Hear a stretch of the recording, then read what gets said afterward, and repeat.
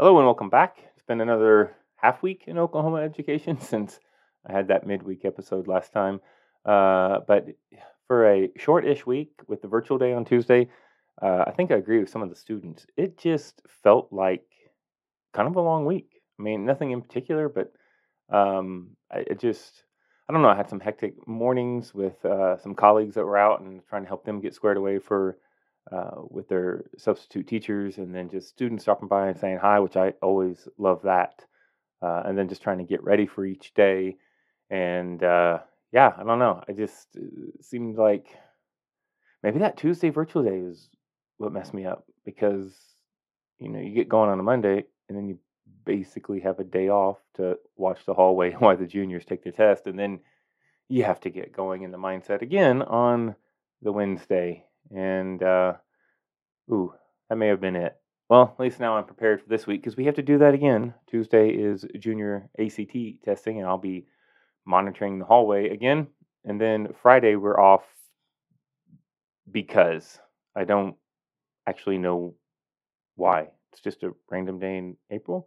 My theory is someone looked at the calendar because we usually have a day off in April, and it's usually right around the Good Friday. And I'm wondering if someone just looked at the calendar wrong and saw Orthodox Easter is next week, and oops, picked the wrong day. But either way, it wasn't just a busy week in activity. Also, just I had a lot of conversations this week. Some good, some eh. A lot of ideas floating around, but I guess the one that stuck around a bit was the idea of um, being the adult I would have wanted as a student. Should have finished that. Um, but I've heard that, thought about that, talked about that quite a bit in the past. I think I've done an episode on this, but talk with others. It's just I think we forget that. It's like we know what we didn't like about high school. We know what we wish would have been better, but then we don't go and do it. And it's the same thing as being an employee. You know what worked for you and what didn't, and yet when you become the employer, you don't do it. You know what you liked and what you didn't like about being a parent, and yes, you learn the new perspective as you get older. But there are some things like, yeah, I don't have to do that, but you do it anyway because it's what you've always done. And I think as teachers, sometimes we forget that. Like, what was the type of teacher I would have wanted? And because our students are dealing with a lot from serious to not so serious. And I was thinking about that recently, a few incidences, but one in particular. I was last weekend. I mentioned I was in Tulsa for my brother's um, Air Force promotion, and um, I was just putting together. There was a student that I have that kind of reminds me of what my brother was like in high school. What this haircut, just demeanor. He's really witty. The student I have now, he's really witty. He's actually knows his social studies content well. He's very charismatic. He has friends, but he doesn't always get into the stupid stuff that his friends do. And it just reminds me, looking back at like what my brother was like. And I think that's what I've kind of unconsciously done this year is how do I be the teacher that my brother would have wanted in high school? You know, and how because that's what I've tried to do with him. And so when he sometimes maybe my current student sometimes um, pushes things a little too far with the wit, or if he gets a little too much with some of the ideas, or maybe sometimes brings some gadget to school and wants to play with it and distract it. And it's like, these are all things that we've done as students. Like, should I yell at him or should I talk to him? Should I express to him how he's coming across so he can be aware and then make that decision with full disclosure?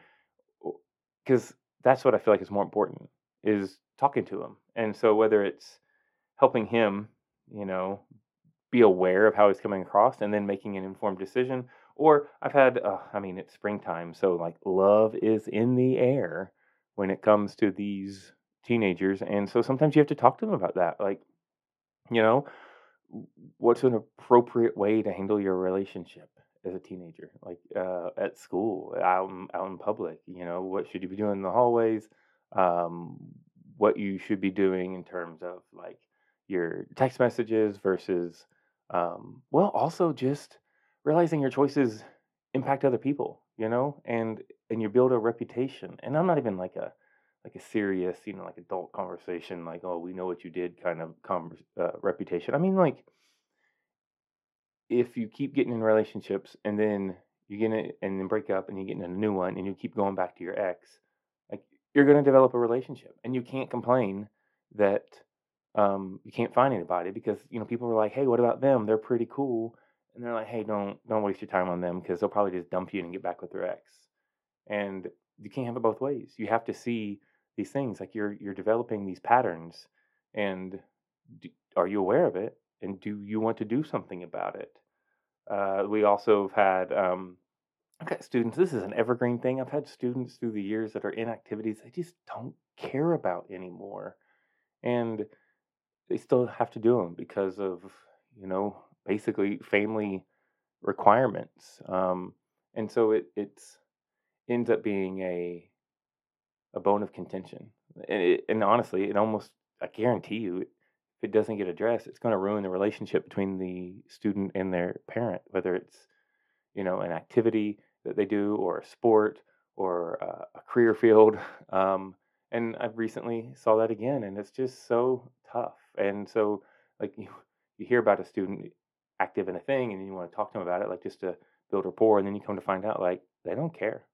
And sometimes it's just to tell them, like, oh, that sucks, and you talk them through it, like, hey, man, have you tried to talk about this with your people? Have you tried this way? And in the end, sometimes doesn't make a difference. But I think sometimes just telling them that, like, yeah, that happens sometimes and it sucks, but you'll be better for it if you don't do it to others. Like, at least take that lesson from him.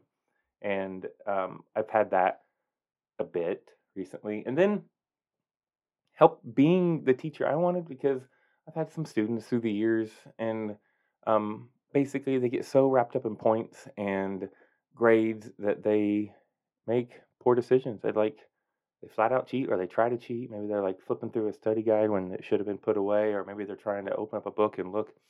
And I've recently had to deal with some of the things like that. And the more I thought about it, it's like they didn't actually do anything, so it didn't help them. But I went and talked to them about, like, what's going on. That's not the way to do it. Um, and why they were uptight and why they were frustrated and why they felt like they needed to do that. And ultimately, I talked them through some of the questions they were working on, and they knew it. I mean, they knew it. I could tell they knew the material. It was just a matter of take a breath, work through it, you'll be fine. Had to do it again the second time. Take a breath, work through it, you'll be fine. And it was so good to see, because I could see them. They had to admit they weren't prepared for what they needed to do. But also, I got to have a conversation with them about, welcome to the adult world. Like, if you're going to be in these activities, you got to make a plan to take care of your other business as well. And also, maybe think about maybe saying no to things. Just because you're good at something doesn't mean you need to. I mean, I deal with that all the time when going to church. It's always like, oh, you're a teacher. You should teach Sunday school. You should teach the middle school, like, youth group or something. And I could be good at it. I have been good at it, but for the sanity of myself, in regards to, like, my family and then my priority with my students at school, I just can't do that. I just have to say no. And ultimately, I recently had a chat about a student who was with a student who was trying to be a little subversive on their test, and it was just a case of, you do realize I could be yelling at you right now, and I could be chewing you out, and I could be filling out paperwork and notifying principals and parents. And they were like, yeah, I know. It's like, I just don't think that's going to help, because I think what you were trying to do wasn't going to work. It wasn't beneficial, and more than anything, you are going to run into people who are stressed out about timelines, or stressed out about to-do lists. And remember this moment, like, when you could have yelled at you, I could have griped, I could have just told you how it was, but I took the time to talk with you, and I took the time to understand, and I took the time to work you through it. And whether you're, get out in the world and you're the boss, or you're the parent, or a coworker, or you're just like the cool aunt or uncle, like, take that forward and do that with them, because you will run into people who have the same issues. And You can be part of the solution. You can be the employer you wish you had. You can be the parent you wish you had. You can be the cool aunt or uncle that maybe you needed or you wish you had. And that's how we make the world a better place. Just one relationship at a time, one moment at a time.